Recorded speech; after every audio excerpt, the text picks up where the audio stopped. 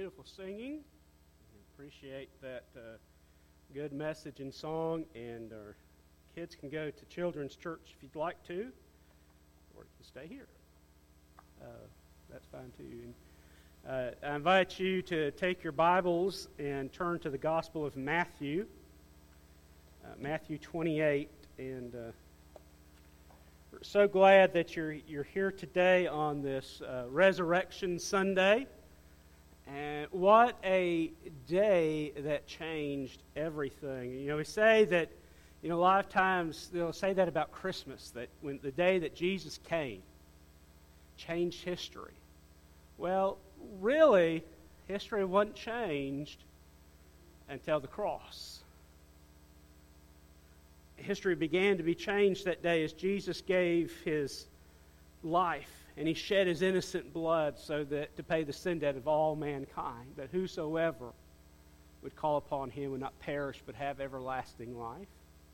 But then it really changed on Sunday morning, because that Jesus that they laid in that borrowed tomb, and the reason it was borrowed was because he wasn't going to need it very long. They laid him there, and what a treacherous day that was. And just, we can't even fathom the pain that Jesus endured. You think about the most excruciating pain that you have ever felt. And that doesn't come close to touching what Jesus endured on the cross. And yet he did it. When we endure pain, it's not because we want to. It's because something's happened and we have to. But Jesus did it because he wanted to. And what a marvelous thing that is. And boy, if you ever doubted that God loves you, that ought to show it to you. But then, that's not the end of the story. Because Sunday morning came. That is what changed everything. Because that dead Jesus was now a risen Lord. And boy, does that change everything. So if you have your Bibles this morning, I invite you to turn with me to Matthew chapter 28. And we're going to read verses 1 through 17 this morning. This morning I'm going to read it from the ESV. You follow along in whatever Bible you've had, or it'll be on the screen. It says, "Now after the Sabbath, toward the dawn of the first day of the week, Mary Magdalene and the other Mary went to see the tomb. And behold, there was a great earthquake. For an angel of the Lord descended from heaven and came and rolled back the stone and sat on it. And his appearance was like lightning, and his clothing white as snow. And for fear of him, the guards trembled and became like dead men. But the angel said to the woman, 'Do not be afraid. For I know that you seek Jesus who was crucified. He is not here, for he has risen as he said. Come, see the place where he laid. Then go quickly and tell his disciples that he is risen from the dead, and behold, he is going before you to Galilee, and there you will see him. See, I have told you.' So they departed quickly from the tomb with fear and great joy and ran to tell the disciples. And behold, Jesus met them and said, 'Greetings.' And they came up and took hold of his feet and worshipped him. Then Jesus said to them, 'Do not be afraid. Go and tell my brothers to go to Galilee, and there they will see me.' And while they were going, behold, some of the guard went into the city and told the chief priests all that had taken place. And when they had assembled with the elders and taken counsel, they gave a sufficient sum of money to the soldiers and said, 'Tell people his disciples came by night and stole him away while we were asleep. And if this comes to the governor's ears, we will satisfy him and keep you out of trouble.' So they took the money and did as they were directed. And this story has been spread among the Jews to this day. Now the 11 disciples went to Galilee, to the mountain to which Jesus had directed them. And when they saw him, they worshipped him, but some doubted. What a marvelous and wonderful story at sunrise service this morning. I challenge folks, and I'm going to issue that challenge again today and maybe early this next week. Take some time together as a family to read the 4 gospel accounts of Easter, of the resurrection. It's in all 4 of the Gospels, Matthew, Mark, Luke, and John. And they all have a little bit different spin on the story. And again, it doesn't mean that one's wrong or that, one saw better than the other. It just means that it's different people telling the same story, but from a different perspective. And reading all 4 of them together really helps us get a full, better picture of what took place that marvelous first Easter morning. What a sight that must have been. And boy, these ladies, the disciples, their world was rocked by what they had encountered. They were afraid, they were excited, they were joyful. Every emotion imaginable, they were experiencing it just about at the same time.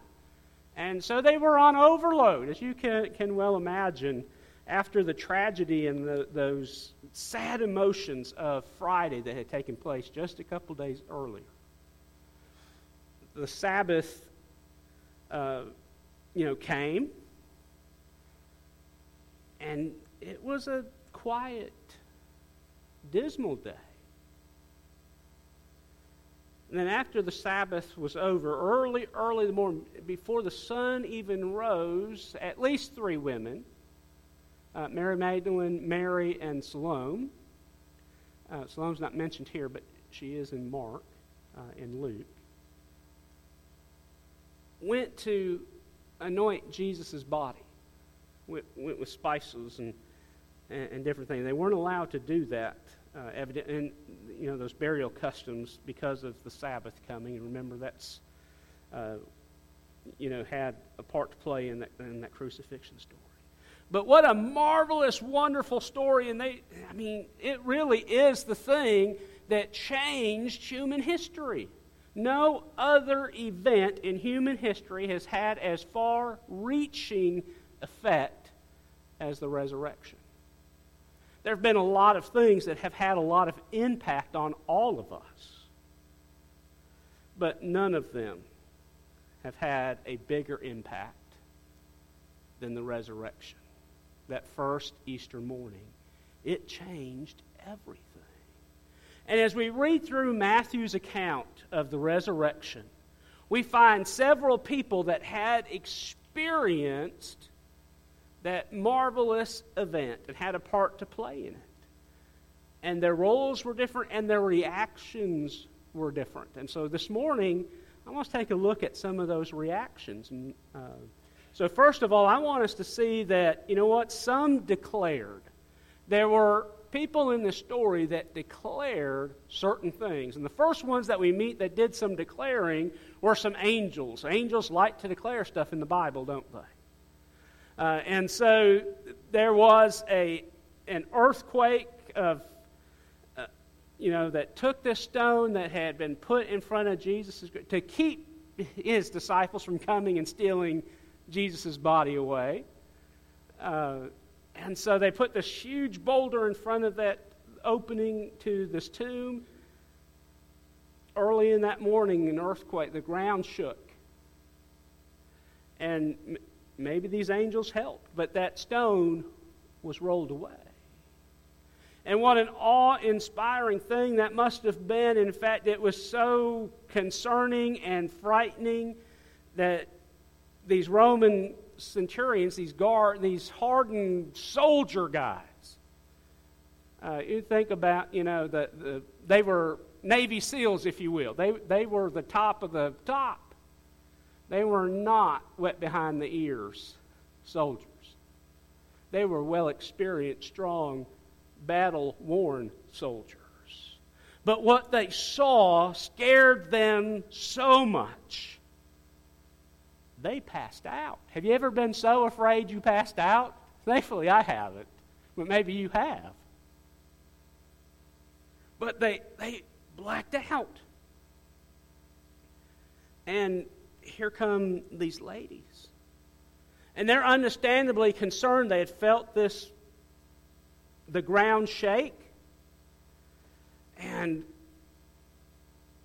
they had asked in Mark, as we read this morning earlier, the ladies wondered, how are we going to move that big stone to get to Jesus' body?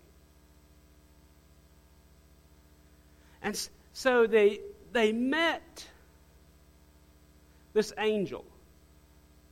And the angel's message, what angels always say, don't be afraid.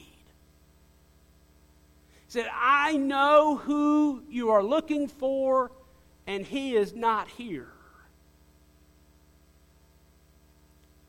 A few seasons earlier, when Jesus came, remember the angels declared to the shepherds, hey, born to you this day is the Savior. And here the angels are again proclaiming good news that, hey, listen, the one that you're looking for isn't here. He's left the building, or the cave in this case. But they declared what had taken place. Even the centurions that were so scared declared what had happened. They told the truth. They ran. They were afraid because in that day, if you were put in charge of a prisoner and that prisoner escaped, you were dead. It was a death sentence. And so they were very, very concerned for themselves. But they had gotten away. They went into town, went to the high priest, and told him all what had happened. Said that this great big earthquake came. The stone rolled away. I saw this angel. These women came. The angel spoke to him. This is crazy. But they all declared the message. And Jesus even finds himself in this story declaring. And he says to the ladies, hey, here I am. I want you to go and I want you to tell the disciples to meet me in Galilee. And they go and do, and you'll learn as you read the other Gospels, they didn't believe him. They thought they were crazy. And Peter and John went and ran, and they found it just as the ladies had said. And they come back to the other disciples and say, hey, listen, it really is. That tomb is empty. And they still didn't believe. And we'll get to that in just a minute. But you know what? So there's declaration. The Easter story should, if you have found it to impact your life, it is a story you should be declaring every day, not just on Easter.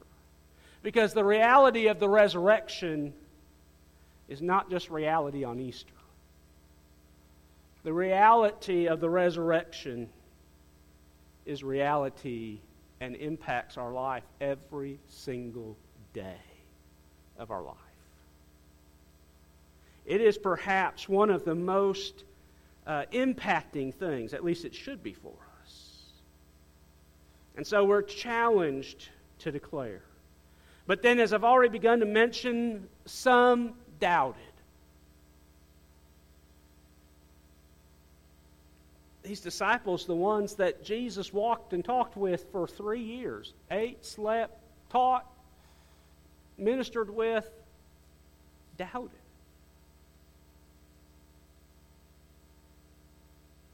Even when there was a whole, you remember doubting Thomas. Even after the others had come and told him, hey, listen, we saw it too. Remember he said, unless I see with my own eyes and feel with my hands those scars, the nail prints, I will not believe. And the thing is, and why I wanted to bring this out in the story, is I think all of us, at various times, doubt. We doubt various things in life, but the doubt that I'm talking about is our doubt about God. And while there's some of us that get the idea that that's a bad thing, I think the Gospels serve to remind us that doubt's not such a bad thing after all. In fact, it's human. Because what Jesus asks us to believe is not natural. It's supernatural. And that's why our natural selves have such a hard time grappling with it, wrestling with it. In fact, the Bible says that unless the Spirit reveals these things to us, we can't understand them. And so the thing about the resurrection and what we do with it, and the claim that Jesus makes on our life, is not that we never doubt, but that we don't let doubt take us away from the Savior. That we take our doubt and we can be honest with God. And it's not going to unsettle God. God is not up there wringing his hands saying, oh no, Aaron doesn't understand this. He's not bothered by that. But our response to that doubt should be to go to God and say, hey God, I sure don't understand this. Would you help me to? James said, if any man lack wisdom, let him ask God, and God will give it to him. And so we can take our doubts and we can take our questions. And in fact, faith that isn't doubted and wrestled with is really not faith. There are a lot of people that grow up in church and then all of a sudden they leave. Why? Because what brought them, to church and to faith was not their faith, it was mom and dad's faith or grandma and grandpa's faith. And they never wrestled and they never questioned and they never settled those questions. God is okay with you asking if he's real. He's okay asking him why certain things happen. Job in the Old Testament asked. And by the way, on the very rare occasion, God showed up and audibly answered Job. And you remember, Job said at the end of the, God, I'm sorry, never mind. He said he never cursed God. He asked questions. And because he asked questions, he was able to say, you know what, even though all kinds of stuff's going on in my life and I don't like it, this is what he said, I know my Redeemer lives. And he was able to say that because he had made his faith personal. And that's what brings us into a relationship with God, and that's what changes our life. That's what puts the power of the resurrection into our life, is by personally deciding to have a relationship with God. That's what makes the difference. And so it's not necessarily bad to doubt and question. In fact, I suggest to us that it's a good thing. And maybe we ought to do some more questioning before we just blankets, believe something. Do we test it out? Do we compare it against Scripture? Do we pray about it and ask God, hey, is this real? And he'll show us. But we need to make our faith our own. That's why Peter was so changed when we meet him after the resurrection. Because he'd walked with Jesus, and he'd always had a lot of faith. Remember, it was just Peter that walked on water. He's the only human to ever have done it. So he was a man of faith and a man of action. But Peter was dramatically changed, and the way Peter behaved was dramatically changed after the crucifixion and after Easter morning.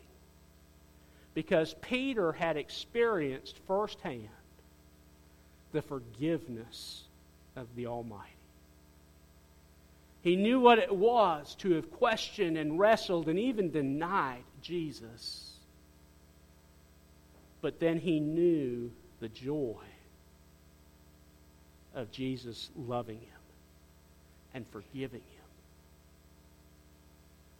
And so there were some in this story that declared what God had done. There were some that doubted and questioned. There were some, thirdly, that deceived. And boy, Satan and his minions have been deceiving since the very beginning. And he won't stop, by the way, until he's ultimately defeated by God in the last days. But so the soldiers, remember, they had declared, we talked about that earlier. Well, the high priest certainly could not admit that that was reality of what had taken place. They would be in big trouble if they'd done that. And so they couldn't have that. So they did what so many do. They took money and connived a plan to lie and deceive. Isn't it interesting? The truth doesn't cost us money. It doesn't cost us anything to tell the truth. But boy, does lying cost. And getting people to believe a lie costs. And so they came up with this money. They said, hey, let us pay you some money. Just like they paid Judas to betray Jesus. Now they said, hey, soldier, take this money. Tell them that the disciples came and stole Jesus' body. Now, never mind what happened to that stone. What were they going to say about that? But say that the disciples, these 12 ragtag bunch of men, overthrew these Roman soldiers, the Navy SEAL tough guys, as if. But tell them that's what happened. And hey, when the governor hears about it and he's going to sentence you to death, we'll take care of it. We'll make sure that it's okay with him. We'll let him know that it's all just, that it wasn't real. So there was deception in this story as well. Why? Because if the resurrection is true, then all the claims of the law and tradition and formalism was dead. The high priest had lost all their power if this was true. The people would no longer bring their sacrifices and their offerings. People would worship Jesus instead. And boy, they couldn't have that. And so they hatched up a plan. People in this world spend a lot of time and a lot of energy fighting and arguing against something they claim doesn't exist.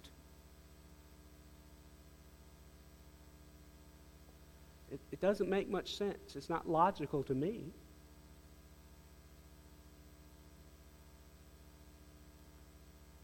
If it's not true, why bother arguing about it? It'll fizzle out. But the reality is that it is true.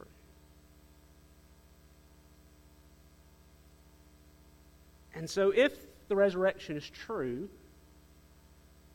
that means Jesus Christ was God. That means He was the Savior. He was the Messiah. He was the one that the Old Testament had promised was going to come to deliver God's people. But He didn't come with the body of a Navy SEAL. He didn't come riding on a big white horse with a big cavalry coming behind Him. No, instead, He laid His life down.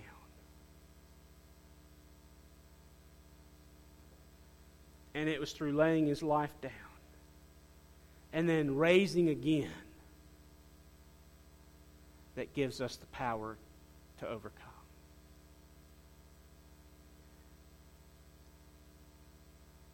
Then we find, lastly this morning, there were some that worshiped. There were some that fell down at Jesus' feet. These women, as they were fearful in the beginning. In fact, they didn't want to say anything. And then they met Jesus on the way back to where the apostles were. And they met Jesus. Matthew tells us they grabbed his feet, they fell at his feet, and they worshiped him. Because the one that was dead is now alive.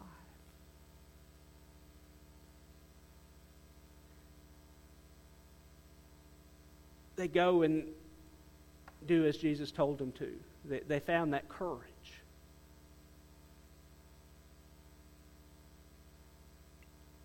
Worshipping is ascribing worth to something.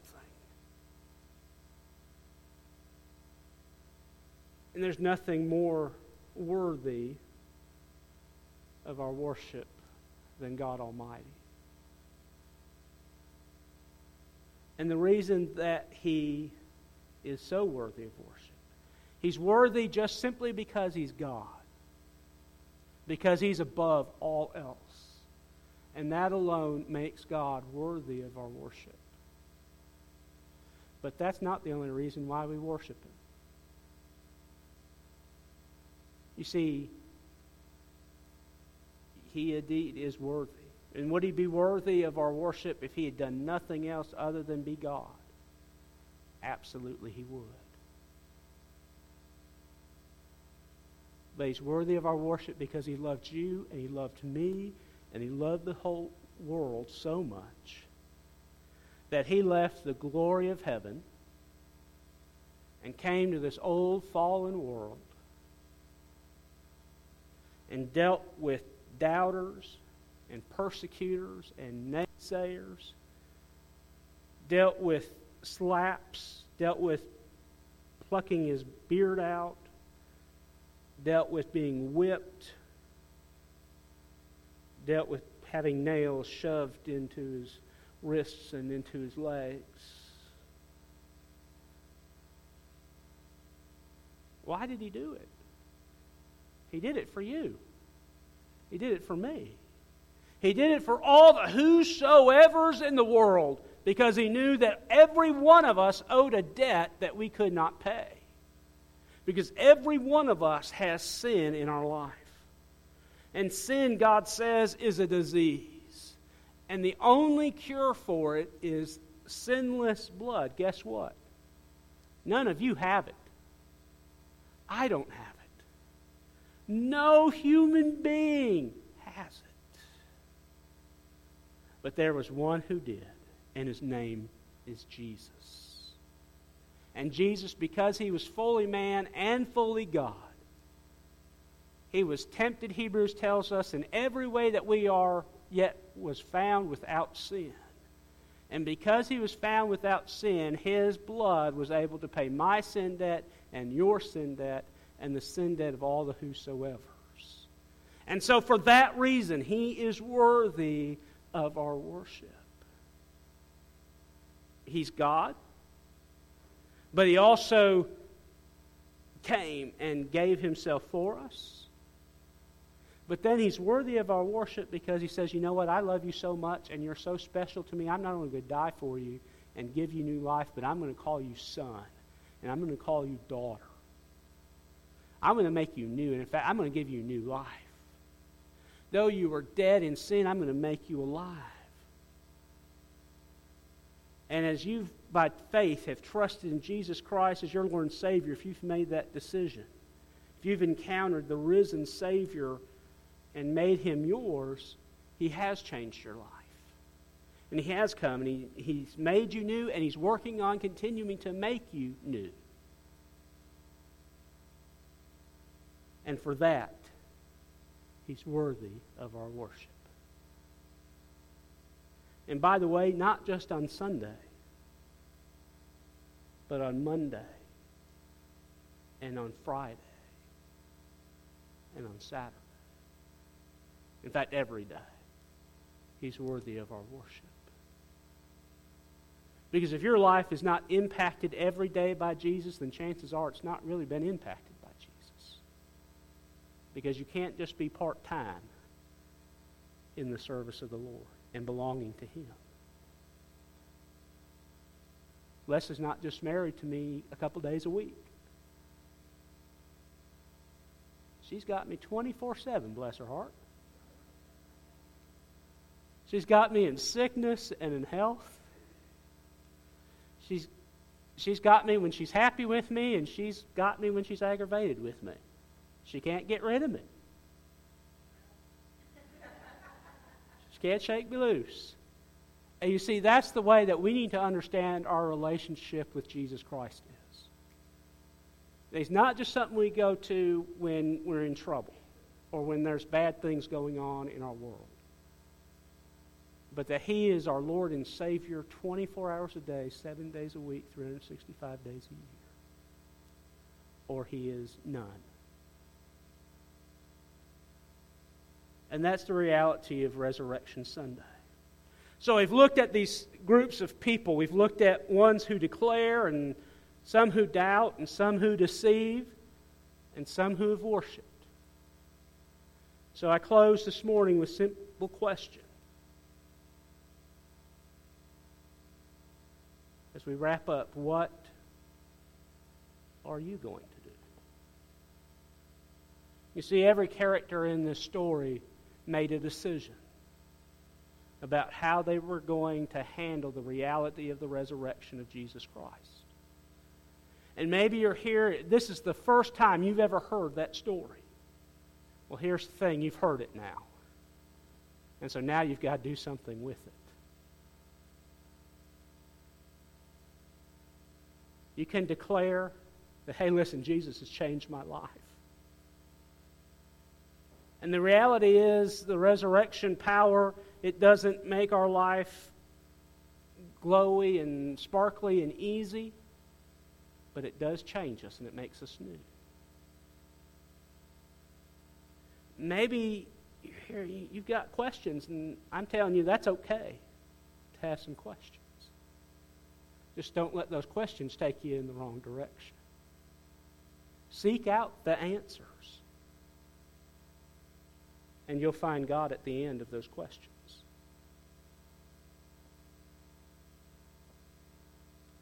I hope you're not deceived. There are a lot of people in this world that are deceived either in thinking the resurrection didn't happen or that the resurrection doesn't matter.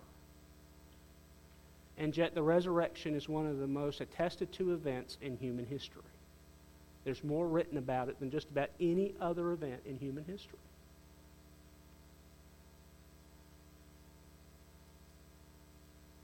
Maybe God says to you, you know what? Realize and understand I'm worthy of your worship. I don't want just your lip service, and I don't want you part-time. I want full custody. I want you to be mine. And today you would need to surrender to the Lord and say, you know what? God, you are worthy of my worship and my life. And so I hope this Resurrection Sunday will remind us. I hope it will remind us and help us to declare we are changed because Jesus went from being dead to being alive. And as our Lord and Savior went from dead to being alive, God's Word says, you know what? When we believe in Christ, we go from being dead in our sin, and we're made alive in Christ. And I hope you know that reality today. That's something to celebrate. That's something to smile about and rejoice over. Let's stand together and as we pray this morning. Lord, we thank you that you did not stay dead.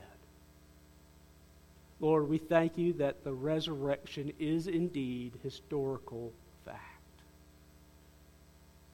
But Lord, the fact that it is historical fact is not what makes it so transformative. For it doesn't really make a difference in us until we realize it for ourselves.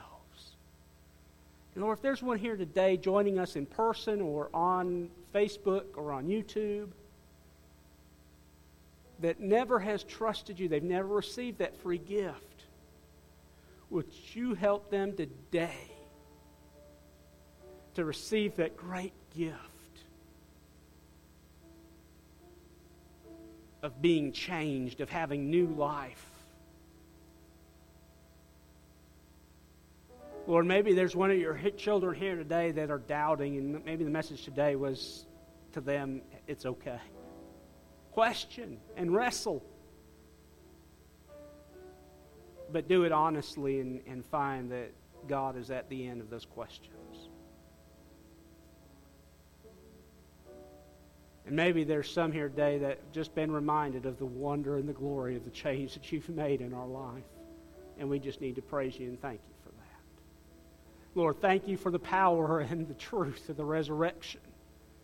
And as we leave this place this morning, help us to live the message. Help us to declare, hey, Jesus is alive. And that truth has changed me, and it can change all those that will believe. Help us, we pray, to respond as you've asked us to. We pray this morning as we sing in just a moment, if God's spoken to your heart and there's a decision you need to make today, this Easter Sunday, Resurrection Sunday 2022, would be a great time to make that decision for the Lord. So as we sing, if you need to make a decision, the altars are open. You're welcome to come up here and pray. You can pray where you're standing. But you do business with the Lord while He's speaking to you as we sing this morning.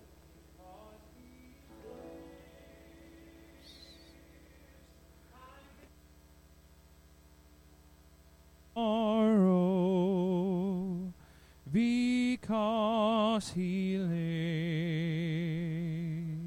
lives, all fear is gone, because I know He holds the future, and life is worth the living just because He lives.